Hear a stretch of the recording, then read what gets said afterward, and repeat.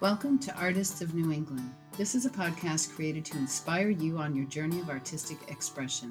Whether you are a career artist, a teacher, an emerging artist, or hobbyist, you can learn and gain support from your peers.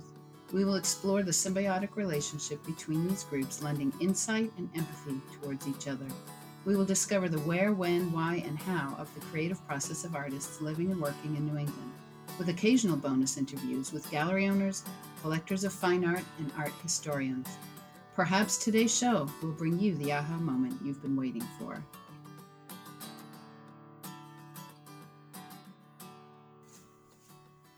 Good morning and welcome to Artists of New England. I'm Laura Casanari-King, your host, and I'm honored today to have Todd Bonita with us. I'm honored. Thank you so much for having me, Laura. Yes. So Todd has a couple of galleries. He's a native of New England. And we're going to learn, first let's start about how you became a New Englander. I think you were born here. Well, no, I wasn't. But before, I don't mean to micromanage your podcast, but I'd like to start out with a gift. I brought you a donut this morning. He's ruining my diet, but I will. Thank you very much. It's always good to charm before you start things. In case the interview stinks, at least we have a donut and some laughs. A donut. This is best. I love it. Thank you so much. No, I was actually born in California, but it was brief. My mom moved us back to New England when I was like 3 months old. Okay. Couple was a Rolling Stone from telling tales here. But I was raised in New England and went to art school in New England, got married in New England, raising kids in New England. I'm a New England guy. You are. Yeah, you are. I don't surf. There's no California in me other than the fact that I was born there 50 years ago. Wow, never go back, huh? Oh, I'll go back, but I'm a New England guy. New England. Mm-hmm. Good. All right. So we can say you're born and bred here, pretty much. Bred. So tell us about your, how did you start with art? Was it natural? Were you a kid drawing on the walls? Well, thank you for asking. My story's probably like most artists who I speak with, who will tell you that I was drawing ever since I could remember. Mm-hmm.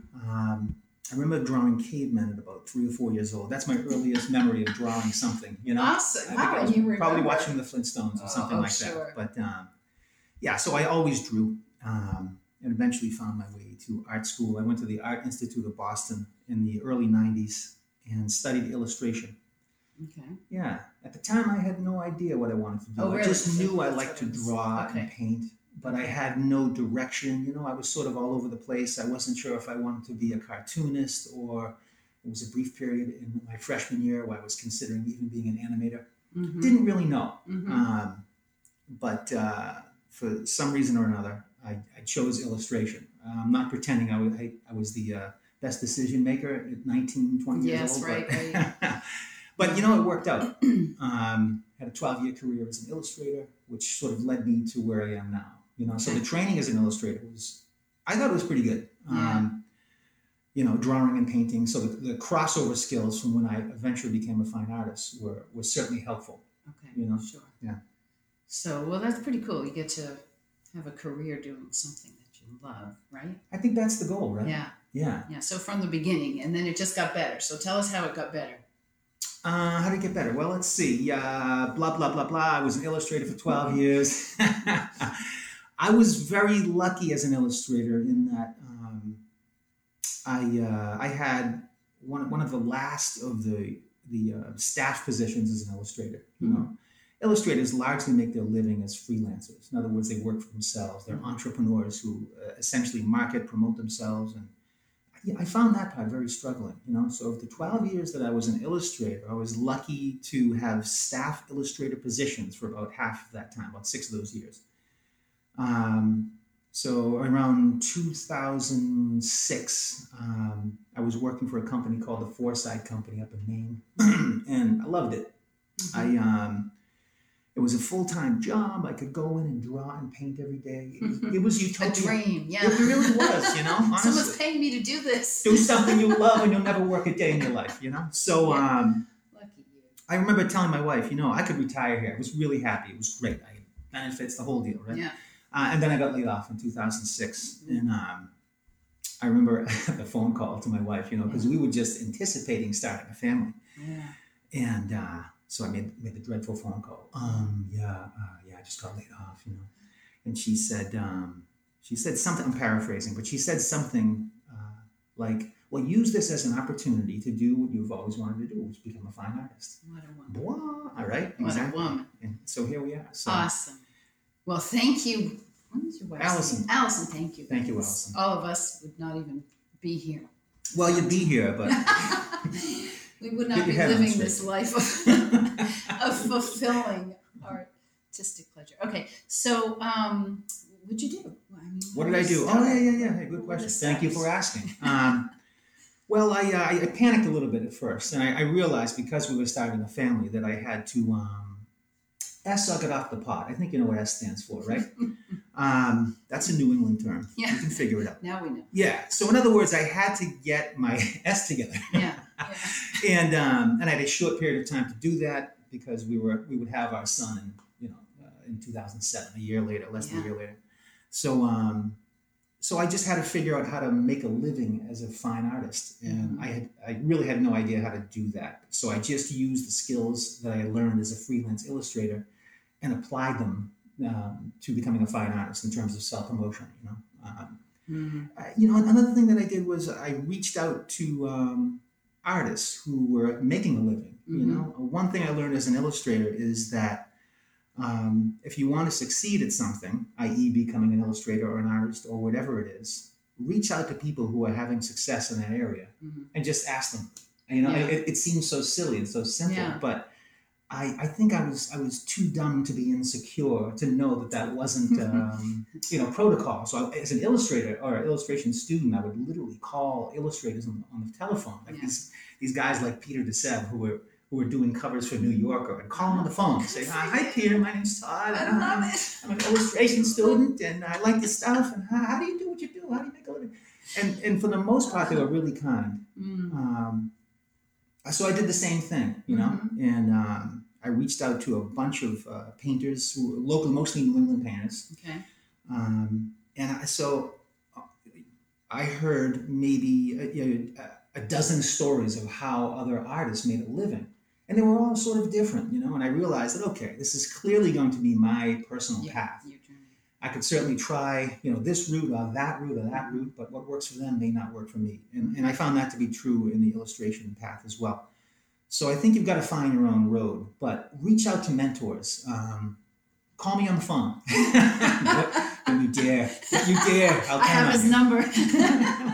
No, so but a lot of them have actually become really good friends. Yeah. Donald Journey, Stan Moeller. The list goes on. A lot of the artists I have in my gallery are my mentors. Mentors and teachers. If you want to be a good tennis player, you play tennis with people who are better than you, right? Yeah. So that's been my that's been part of it for sure. Yeah. Yeah. So tell me, how did you have a studio in your home? Did you go right out and get one? Did you? No. I was literally unemployed that first year. So, oh gosh, do we have enough time on this podcast? Yeah, we to do. explain? Keep No, going. but I'll tell you. Okay, I try to on. bullet point it. No, I painted in my basement with the spider webs in this little goofy studio space, and I tell you, it's still Wow. From that to this, it's still my very favorite place to paint. You don't need much, is the point. Yeah. Like if you can find a place in your home, not the kitchen table where you're setting up and breaking down, somewhere where you can go, your work is set up, and you can be painting within 2 minutes. That seems to be the ideal. Yeah. So I knew I had to paint and figure it out. I had cross training as an illustrator, so the skill set. I was very confident in my drawing ability. Listen, I'm not pretending I'm a great draftsman or painter, but I'm always constantly working on it. But I felt it was good enough to at least make the transition to break into this. And I knew, I see myself as a perpetual student, so I always see myself as eager to get better. Okay, So take us from the basement to, you're in no worries. many galleries. You're in the UK, galleries from, I was walking through Camden, Maine once and saw one of yours early on in my career as an artist. And I said, oh my God, somebody stole Todd's style. And I looked, I was like, oh, it's Todd's painting. And then you're down in Key West. So how'd you get from that basement to all these galleries? Well, again, I stole ideas from mentors, and I tried a lot of things. I tried selling my work online. In 2006, the Painting a Day movement was sort of at its birth, So I tried that. It was quasi-successful. I tried doing fairs where you get a tent and you fill it with artwork, and that was completely exhausting. And I knew I would be away weekends, and I was having a family. I wasn't interested in being away. So I tried the gallery route, and I saw some success early on, fortunately. But I'll tell you a little story how I got into my first gallery, and let's see. So I had no idea what I was doing. I really didn't. Like, a lot of this was just making mistakes. I knew I was dumb enough that I would make mistakes. So I had this goofy idea. Now, I live in Portsmouth, New Hampshire. I lived there then, as I do now. So my plan was, let me try to get into galleries that are far away from my home, because I know I'm going to make mistakes and burn bridges. But I'll burn bridges and I'll work my way north up to Portsmouth. So by the time I get to Portsmouth, I will have figured it out. Oh my gosh, so smart. Wow. Trust me when I tell you. I love it. The word smart has no affiliation or association with my way of thinking back then. It was all like just dumb jumping in, you know. So, which looking back, honestly, there's a lot to be said with just do stuff, you know, just move. Yeah. I listened to what is his name? That guru guy, Timothy Robbins. Is that his name? Tony Robbins. Sorry, Tony Robbins, and he was talking about weight loss and weight loss goals, and he said something like, you know, people wait for the perfect weight loss plan, the perfect diet plan, and he goes, what they really need is someone to just stand behind them and say, run, just run, you know, and so, put down the donut. No apologies. I stand by my donut gift. But the point is this is like, so when trying to get into a gallery, when trying to develop your website because you're trying to start a career as an artist. So whatever any one of those endeavors are, don't wait for it to be perfect. Certainly try your best to make it as good as you can, but run. You know, you got to do stuff. This is one of those careers where you have to be very proactive. So anyway, so I went down to Cape Cod. Cape Cod was was the place where I was going to try to get into galleries and make my mistakes. And you did. But listen how dumb I was. This is the honest to God truth. I went down to Cape Cod, and my plan was, I was there for a week, and I chose 7 different towns, you know, P-Town, Wellfleet, Truro, etc., right? And I figured I would spend a day in each one of those towns, go into art galleries, and just educate myself. Look at the quality of the work, see what the price points were, and try to make an honest assessment to see if my work would fit in there. Like, is my work really good enough to be here? And that part, that's a real tricky part. You know, where you're eager to get into a gallery, but you really want to know. And here's a good little trick, and I learned this from, I think, Robert Gen's website or something. I can't remember where. I'm so sorry. I can't remember who to credit this to. But if you're not sure, you know, go on a gallery's website and pick out some work that you think your work is technically comparable to, right? Or aesthetically comparable to.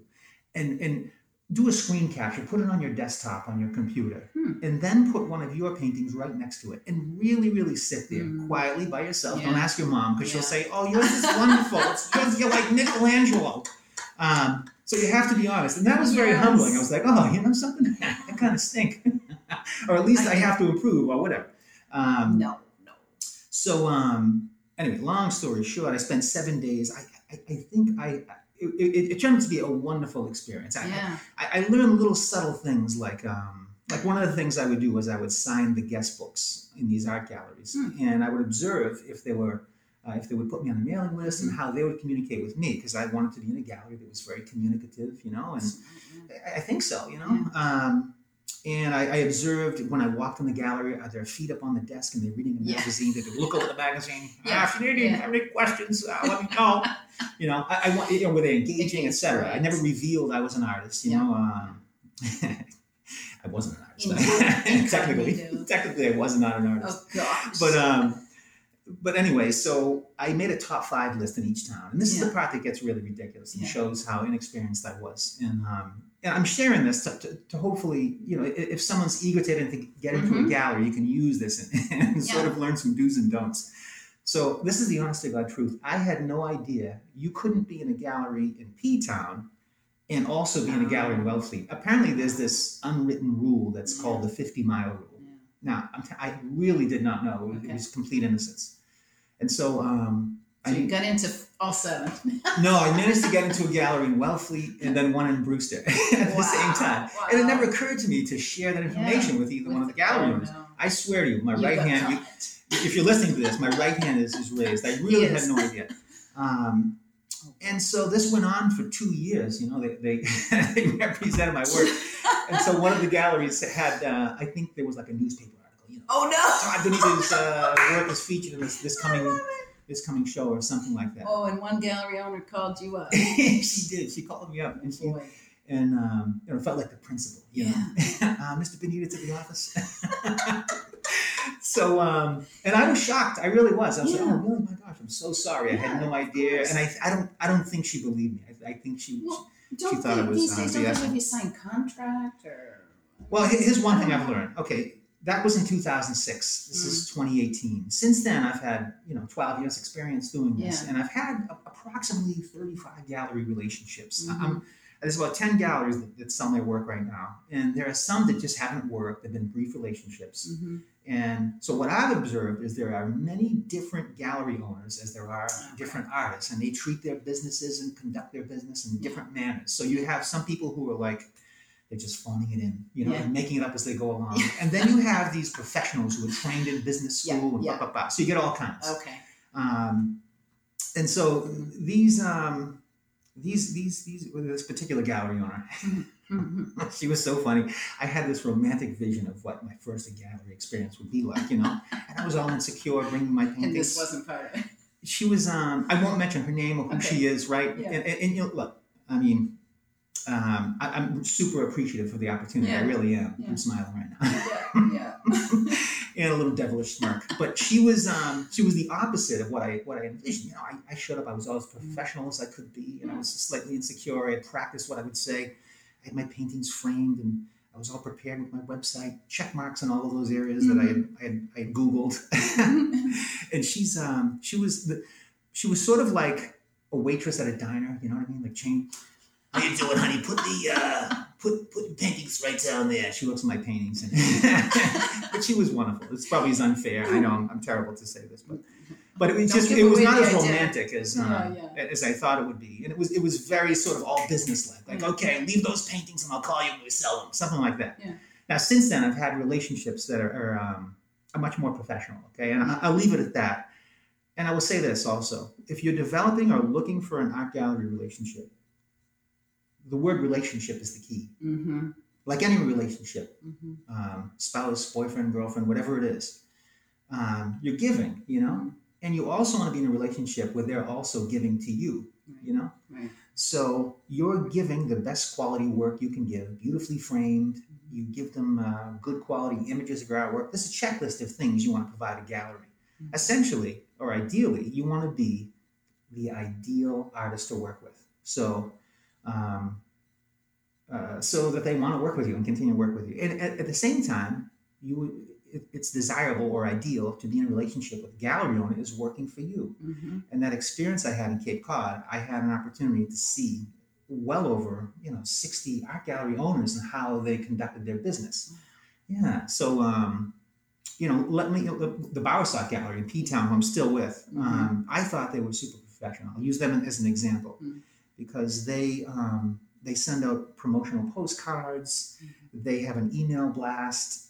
They follow up with clients. They'll literally bring paintings to clients' houses. They rent a booth in Boston at the Boston International Fine Art Show, which I think is like $10,000 a booth, something like that. I'm probably telling tales out of school, but anyway, they invest in their artists, and that to me is just a rich relationship. They're super enthusiastic. When they're on the phone, they can hardly breathe. I like that. As you can see, I'm kind of like that. I haven't shut up yet. I haven't come up for air yet. I get excited about it. We're learning so much. Keep going. But I mean, it's electric when they're as excited about selling your art, and being in the art business as you are about making it. That's kismet, baby. You know what I mean? That's a relationship. So how'd you get into the galleries in Key West? Did you go down there too?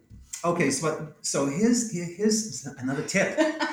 I wish I could take the 2006 Todd. I think it was the 2018 Todd. I could take 2006 Todd and tell him a few things because it would have sped up the process of so with any gallery that follows the first one you get in, So in other words, you get into a gallery, and then it's easier to get into the clout. second. Yeah. You can parlay that success. So okay, well, that was Key West was the first gallery that I got into, but I didn't actually walk in the door first. Because one thing you want to do when you court a gallery, when you introduce yourself, you want to have some working knowledge of the gallery, and it helps if you've actually been in there. So in my email introduction to, say, the Bowersock Gallery, for example, I was able to cite things specifically in the gallery that showed evidence that I was interested in more than just, hey, here's my work, blah, blah, blah. I'm interested in a relationship. Yeah. I was able to cite their artists and whatever it was, okay? But with Key West, in the same way that I had sort of researched the galleries and looked at towns in Cape Cod, I did the same thing in Florida, but on the internet. I simply Googled like Key West. I Googled about 6 major art communities or towns in Florida. Naples, Florida has a rich art scene. Fort Lauderdale, Key West. And again, I started south. I worked my way north. And so I had like a top 5 list in Key West. These are the top 5 galleries I'd like to get in. And the first one rejected me. They said, we like to work with regional painters. We like your work. I don't know if they really like my work or not, and that's fine. It's certainly subjective. But for whatever reason, they preferred to work with regional painters. The second gallery actually represented some local painters up here. And so I was able to cite that. And for whatever reason, he gave me a shot. And so since, I think, 2008 or 9, I've been with the Gingerbread Square Gallery on Duval Street in Key West. And it's the oldest gallery in Key West. They're wonderful. That? Yeah, they're going strong after, 40-something years or something. What year was that?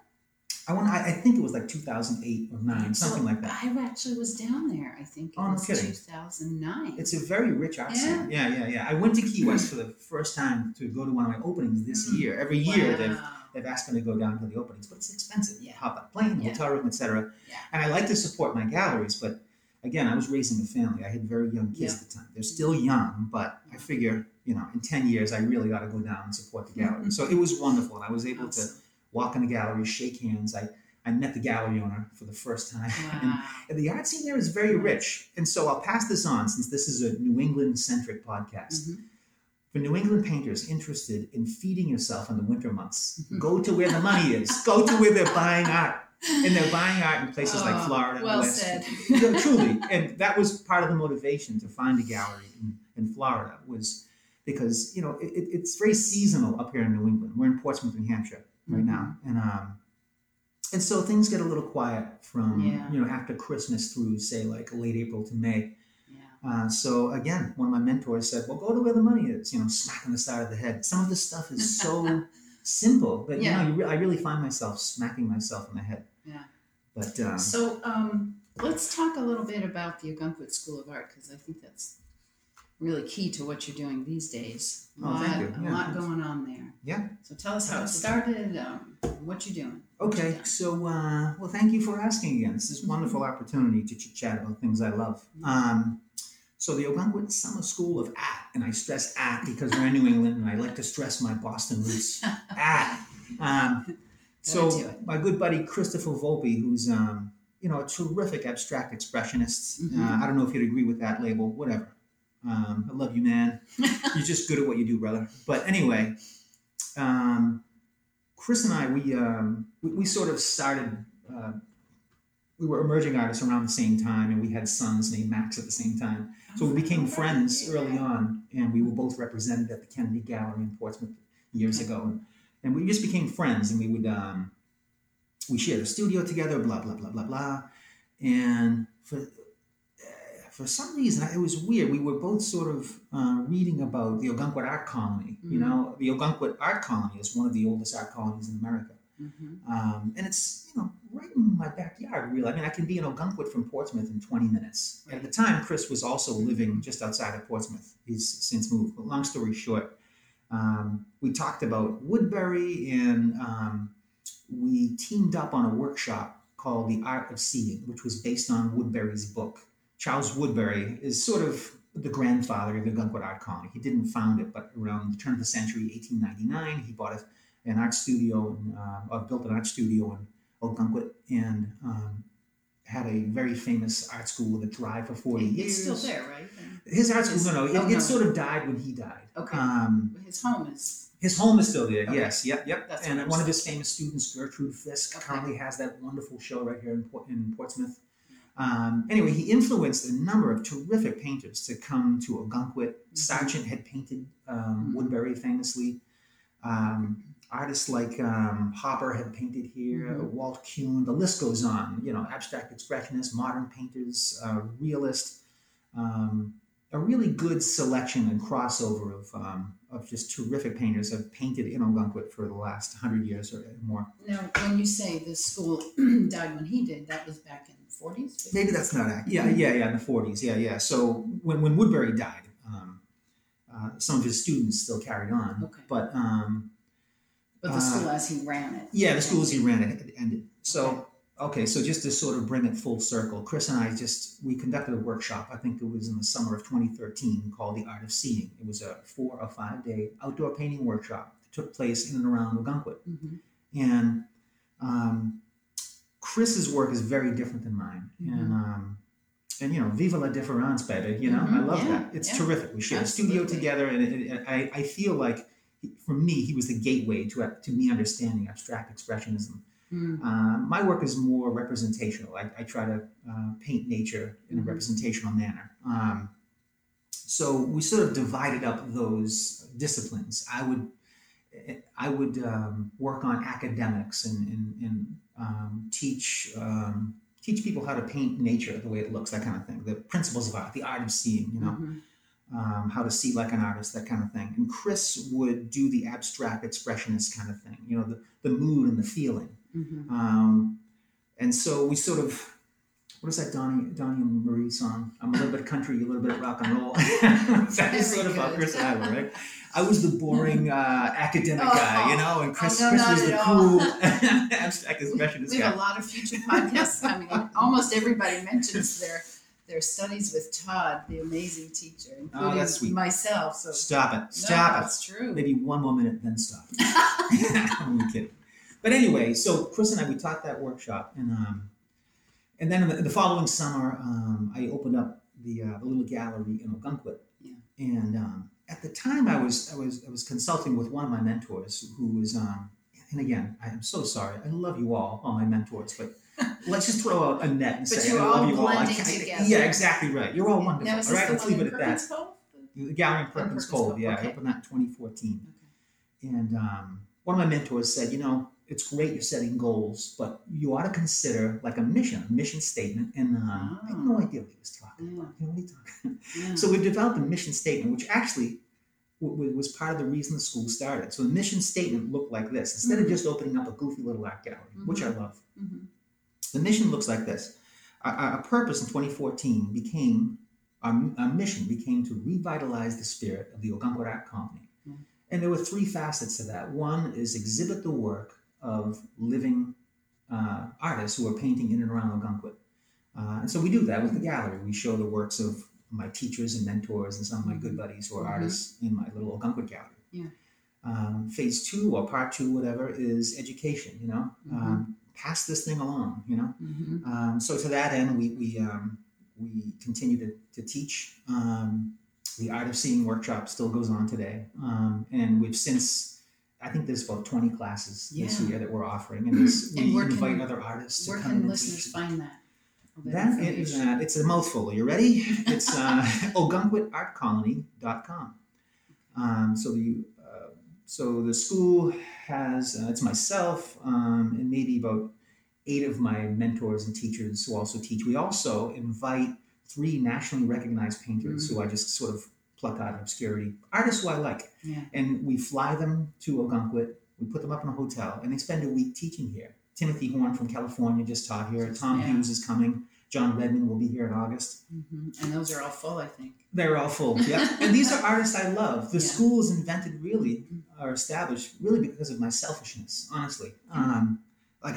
I see myself as a student, a perpetual student, and I think, and I'm raising my right hand again, when you decide to become an artist, you also take an oath to be an art student for the rest of your life, right? No egos, right? Yeah. I sometimes wish I could be bit by a vampire. I remember the first time you in a class mentioned that you'd done a little something with Karen Blackwood, and I was just blown away. I was like, oh my gosh, what? You did what? You did? I couldn't believe you were still like... Karen's brilliant. And listen, that's not lost on you. My ego isn't such that like I think of myself so good that I'm beneath taking a class with Karen Blackwood. Absolutely not. Yeah. Karen Blackwood is, she's a living master. Yeah. The way she lays down paint as a plein air painter and a studio artist is incredible. And it was wonderful to go in her studio and have some insight to how she makes paintings. And I still have takeaways. I really do. I've signed up for one day coming up. But plein air, can we talk about that a little bit? Yeah, sure. So probably when did that become new to you, and how has it changed how you paint? So the first time I plein air painted was I was living in Philadelphia in 2000. Okay. My wife, she was doing her residency in Philadelphia, and I worked as a staff illustrator in Atlantic City at the time. I was commuting from Philly, so while I was in Philly, I took classes at the Pennsylvania Academy of Fine Arts. Fabulous institution. In some ways, if I had a do-over, I think I would have went there for 4 years. I love their whole curriculum. They have a French academic way of teaching. They're teaching the old methods from Thomas Eakins even before him. So the lineage is terrific. Thomas Eakins taught a guy who's currently there now teaching. Wow. Al Gurry, who's still the chairhead of the Pennsylvania Academy of Fine Arts painting department. He's still there. He wrote a wonderful book called Alla Prima. So a lot of these guys, the instructors from PAFA, introduced me to plein air painting. And I was living just a stone's throw from Brandywine, where one of my favorite painters is from. They're Wyeths, N.C. Wyeth, Andrew Wyeth, Jamie Wyeth. So I did my very first plein air painting in Brandywine, and it was god-awful, Oh, gosh. Did you save it? I do still have it. I still have it in my basement with the spider webs under there somewhere. And so I saved some of those that I think it's good to save your first one so you can see where you've been. And there's some days where I really haven't grown that much since the first one. I have to interject here because my first time opening a tube of oil paint, or any paint for that matter, was in a class with Todd. It was layers and glazing. I had no idea what I was doing. And you were like, don't worry, I can teach you. And well, he did, but it was a hard struggle. It might have been the hardest, but I'll never forget that first painting. It was 2 rocks and they looked like 2 marshmallows. Anyway, long story, but a lot of fun along the way. It's all a struggle. I still find it as a struggle, but it's a great struggle. If you can figure out a way to occupy your days struggling doing something you love, then we've cracked the code to happiness, haven't we? Yeah. But so how is plein air? Has it changed the way, do you incorporate it into weekly practice, daily practice? How do you... Yes. So at the time, I was still an illustrator living in Philadelphia, and my hero at the time was N.C. Wyeth. He was one of my really big heroes in all those golden age of illustrator artists. But I was reading a book about N.C. Wyeth at the time, and he talked about how he spends at least 8 hours a week painting from life, either outside or in the studio. And I was doing that at PAFA, but I after PAFA, I tried to continue that. And I had also learned that all of my heroes, my artistic heroes, had spent approximately half of their time outdoors painting and half of their time in the studio, crafting their studio works, but based on the sensitivities developed outdoors, Okay. So outdoors informed the indoors. So listen, I'm not the first guy to tell you that outdoor paintings are god-awful, particularly when you're starting. And still, if you have 40 hours to do an indoor painting, then, I don't know how to say this. I mean, you can just... It's not fair to say you can do a better painting, because I understand some people will argue there's something spontaneous and fresh about an outdoor painting, and I understand that. And I'm not saying one is better than the other. There are some, you know what it is? It's a different skill set. Yeah. But I think the point is, outdoor work informs the indoor work. Yeah. And so for me, that's how it started. But now it's become an obsession where it's a marriage of two of my favorite things, where I love being outdoors in nature, and I love painting. I love being with my tools and just making stuff, And I'm not pretending they're great works of art. I'd say my ratio is maybe like 3 out of 10 is a keeper, Yeah. And that's about average. I'm getting better at it. It was 1 out of 10 not too long ago. Mine's about 1 out of 100. Well, something, and then you keep chipping away. But it is fun. Like you say, the obsessive part of it. I didn't anticipate that when I started painting. It is. And I'll tell you, it really is the gym of art. And I say this like, when you go to the gym or you exercise or whatever you do, the stuff that puts you in incredible pain, like, oh my God, that really hurt. Well, no pain, no gain, right? Well, there's so much suffering outdoors painting. Your brain is working in such a way to like, it's sort of like your brain is on steroids outdoors when you're trying to make a painting. So you only have 2 hours and that light's changing. Light changes every 15 minutes, but it changes enough in 2 hours that the light and shadow patterns have changed. Yeah. So your brain is actually working to speed up the process of getting all that information on the canvas. At first, the results aren't so great, but do 100 of them and you can see that your brain is rising to the occasion. Yeah. It's all about wash, rinse, repeat. Do it over and over and over again. Learn the skill set as soon as you can. Get the best education you can as early as you can, so that you're going down that right road. The road I'm talking about is the mile of canvas. They say it takes a mile of canvas to for your first masterpiece. And it's just a soundbite, but the idea is that you've got to put in a lot of time. And if you're going to put in the time, learn how to do it from the best instruction you can as early on, so that road, that 1 mile road of canvas, you're going down the right road. Yeah. Because you can just put it in a mile. Yeah. So tell me a little bit about, you're an instructor, but you've also had a lot of instruction. So what things do you look for in an instructor for yourself? I want to learn stuff. It's kind of that simple, There's no sophisticated soundbite I can give you. And so what I look for is someone who can actually articulate. Okay. Now look, you've taken art classes, and a lot of people listening to this see themselves as art students. Even the pros, you should see yourself as art students, truly. And so there are a lot of very good painters out there who are not that adept at the articulation part. When you find an instructor whose work you love and who can also articulate the ideas, in any way, there's nothing like it. And when you see someone who's really good at it, then you realize there's a range out there. Right. You can still learn from just watching some very good painter paint. But to me, it's best when the combination of words and visuals are. Who's terrific? Don Demers is the heavyweight champ. That guy, his work is spectacular. Right? He's truly one of my favorites. I think when you see his work, you can see he's put in the time. You can see he's sweat and suffered, and wow, And then I took a workshop from him back in 2010, something like that, a long time ago. And this guy was just able to articulate concepts and ideas that would have taken me years to sort of struggle and figure out on my own. When you get instructors like that, it really makes all the difference. And unfortunately, you have to wade through some, mediocre instruction to get to that.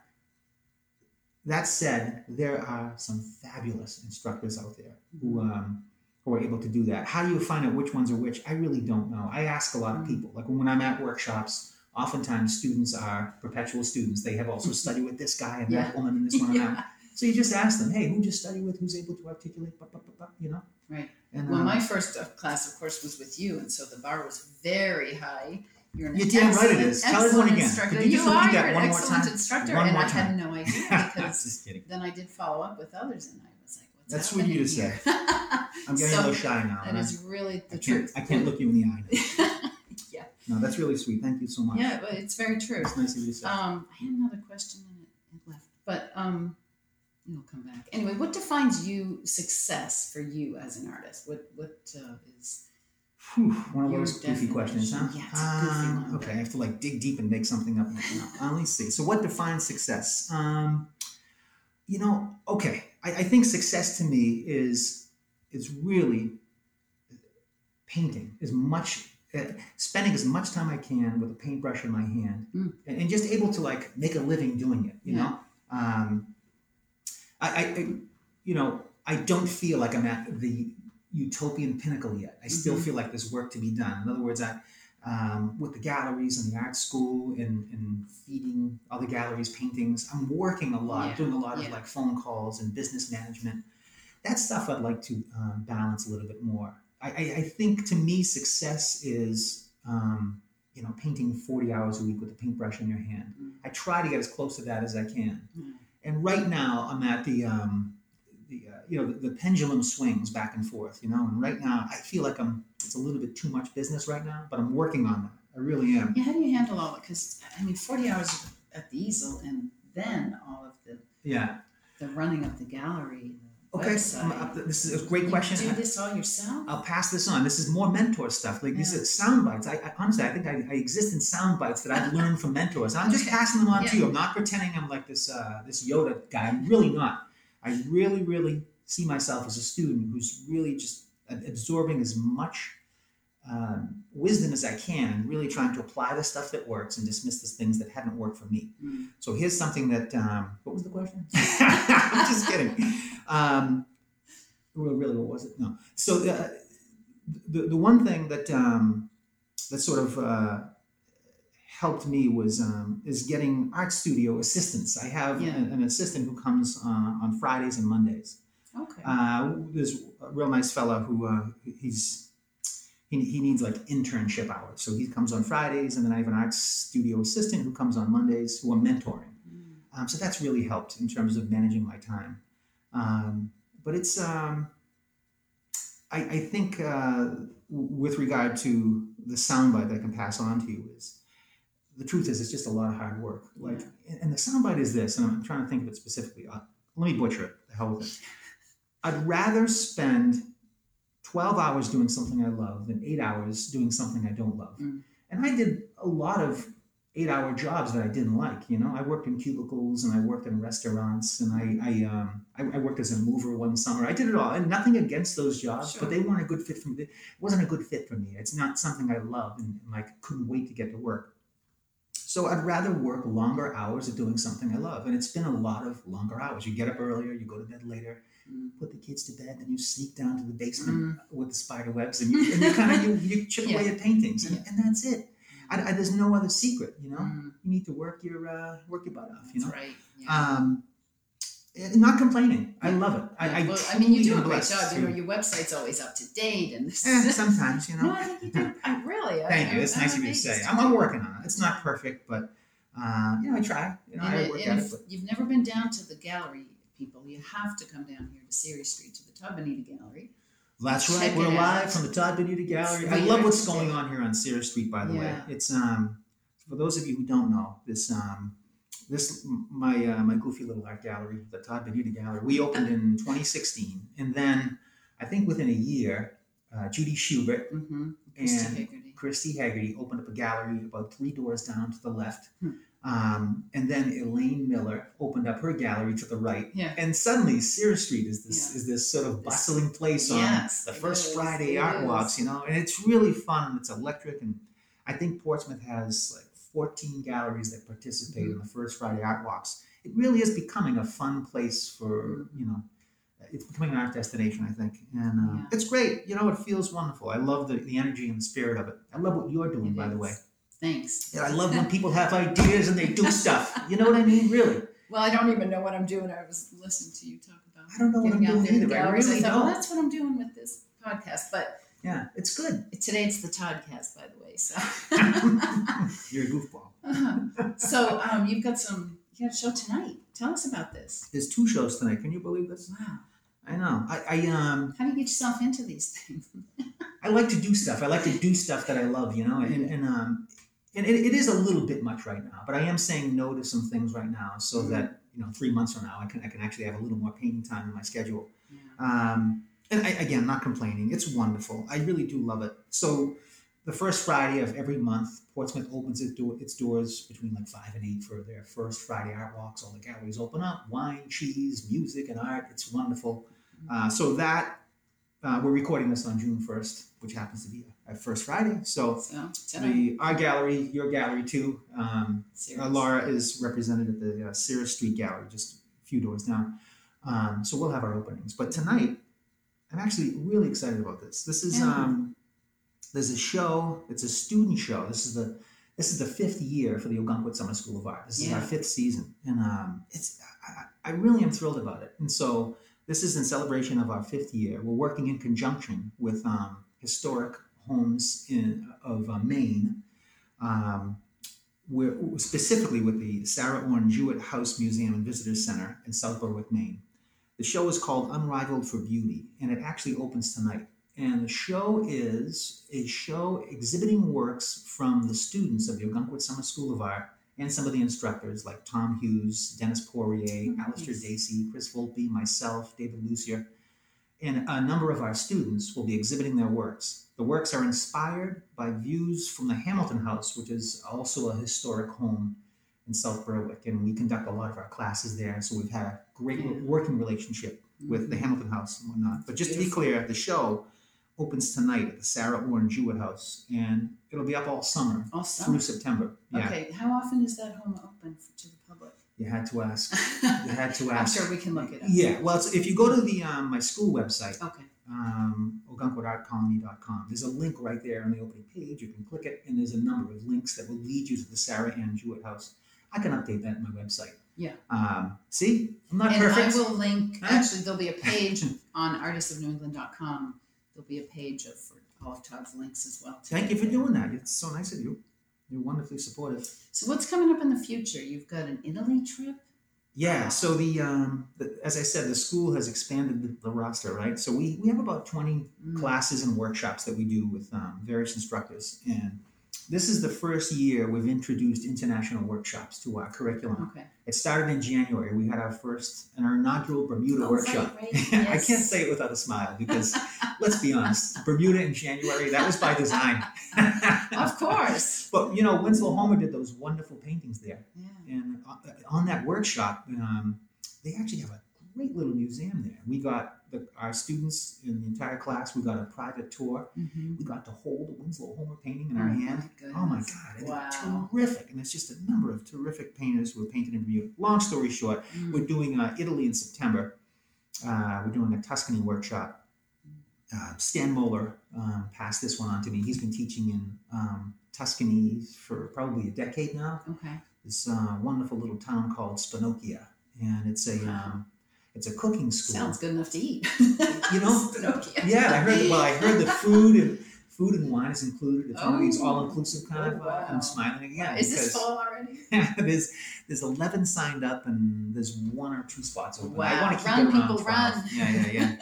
But it's going to be great. It's a 1,100-acre rolling working farm with rolling hills, and it looks like the quintessential Tuscan sort of. Oh my God, I can't wait! It's going to be great. So that's mid-September.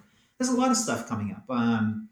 We have our annual White Mountains workshop coming up in September, October. It's on our website, but it's like September, October. Okay. Where I team teach with Christopher Volpe and Alistair Dacey. It's a 3-day workshop on the White Mountains where they've asked us to be the artist in residence, which I'm honored. It's wonderful. Yeah. Nice. So this is our 3rd or 4th year doing that. Wow. And it's a very reasonable workshop. It's through the AMC Lodge, and they include meals and blah, blah, blah. We don't do everything for money.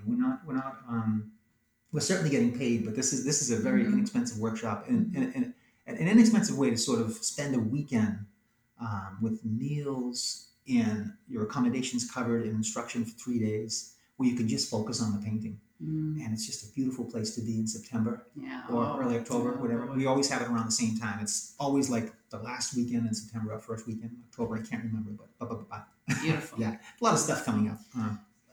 What is this? I read somewhere you have a painting at the U.S. Embassy. Oh yeah. Okay, so I still have to update my website for all your all your stroking of my ego and all that. Getting things done, there's still a lot of holes. Okay. Things I have to take care of. I just have to take that down from my website. Okay. So in a couple of years back, the artist in the embassy program. I'm probably butchering it. So sorry. In the early 60s, Kennedy started this program, Art in the Embassies, where American artists are invited to show their works in one of the international embassies. Yeah. And so they team you up with an embassy internationally, and I was teamed up with Kuwait. I was selected, I think, in 2014. I can't remember. Yeah, something like that, 2014 or 13. And it's a 2-year. For 2 years, I had a painting in the Kuwait embassy. Wow. Cool. It was kind of cool. Yeah. And what was the painting of? It was a dory. Now,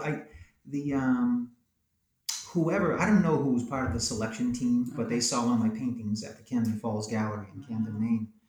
And they that's the one they wanted. So I packaged up and I retitled it Maine Pride. I thought, I thought, while you're in Kuwait, it might be nice to think of home. And so Maine Pride was in Kuwait for, I think, 2 years. Yeah, something like that. But anyway, thank you for mentioning it. Interesting. Yeah. It was fun. All right. So we certainly hope to have you on in the future. You're a wealth of knowledge. And, You're so sweet. Thank you so much. Yeah. Love Thank you for terrific. letting me interview you today. I'm hoping this will be the first one I launch here. Great. The That's first awesome. one, and then I love what you're doing.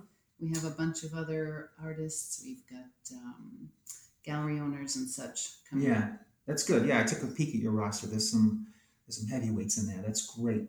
And good for you. And honestly, I want to say I love what you're doing. I love the energy and the spirit that you have. It's so fun learning. I learned so much about everybody I interview and so much more about what's going on in the area and, what's happened. The history of the area is so rich too. So that's I agree. There's definitely a buzz going on. I like that you're bringing it to the forefront. Well, happy painting, my friend. Thanks again for asking. All right. Thanks, Todd. We'll be talking again. If you found inspiration from today's show, make sure you are subscribed to the podcast and share it with a friend or two on social media. Also, take a moment to write a quick review on iTunes or share your takeaways from today's show on artistsofnewengland.com under today's episode. And while you're there, you'll find links to the topics mentioned in today's show. And don't forget to peruse the growing library of podcasts and resources. Thanks for listening. You got beauty to share with the world that no other human has. So get in the ring and pick up that brush.